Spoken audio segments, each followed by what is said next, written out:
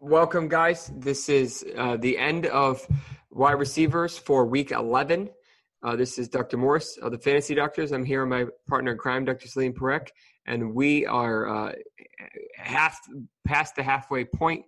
We are tailing at the end of the wide receivers and talking about some of the lesser-named guys, but still important.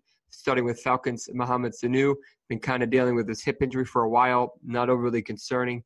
Didn't get a lot of looks last week. But I think it'll be good to go for week 11. Are you seeing anything different?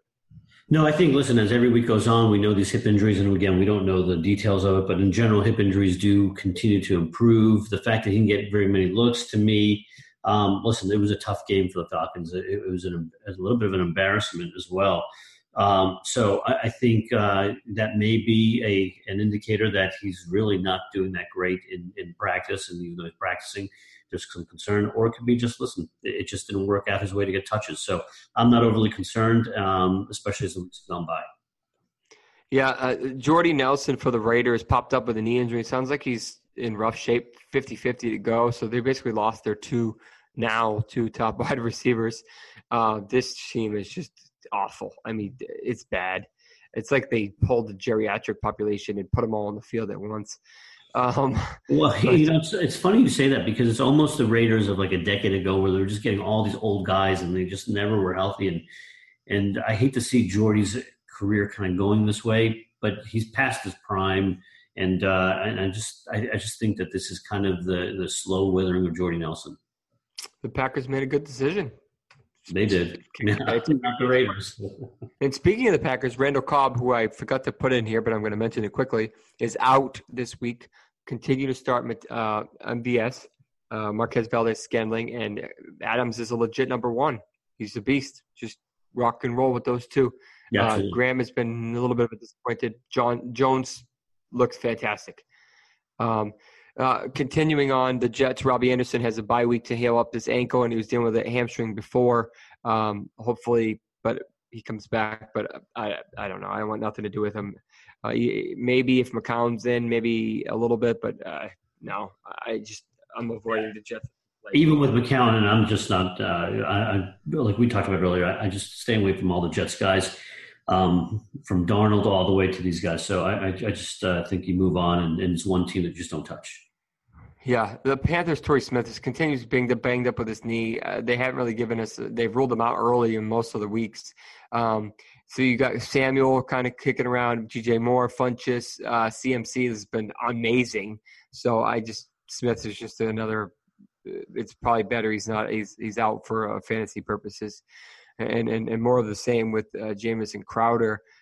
He's been out for a while. He's getting an MRI on his ankle, which I'm surprised he hasn't got already. He's probably getting another one. But they're running thin too. I mean, they lost Richardson.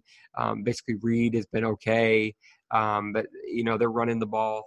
They have Maurice Harris and, a couple other guys, but not real overly exciting.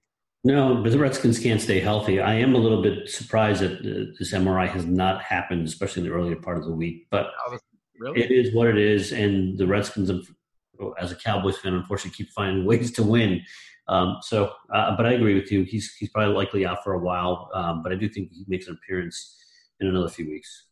Yeah, another geriatric receiver, Pierre Garcon, knee injury, inactivated to week 10. They get a bye week this week. Probably a good idea to do that back to back. And then it sounds like he may have a good chance to go in week 10, but he hasn't been particularly very good either. So kind of is what it is.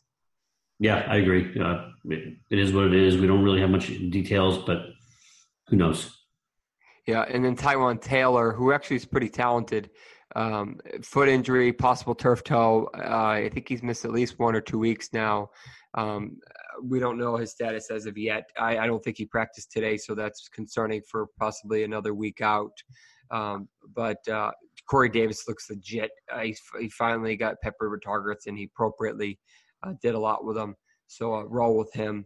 Jonnu Smith showed up a little bit too. Yeah, and I do think that when Taylor does come back, you get a lot more excited because Mariota seems to have recovered from this ulnar nerve issue. He's looking better.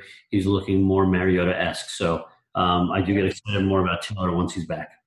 I can't hate him. He looked good. I wish I started him last week. I don't think I could have did it, but he looked good. That will do it for the wide receivers for week 11. We have one more. Check it out. It's the tight ends and a kicker. Do us a favor, hit subscribe, hit the bell. And, if you have any questions, comments, concerns, reach out to us on Twitter or directly through the Fantasy Doctors website. All right, guys, take care. Take care, guys.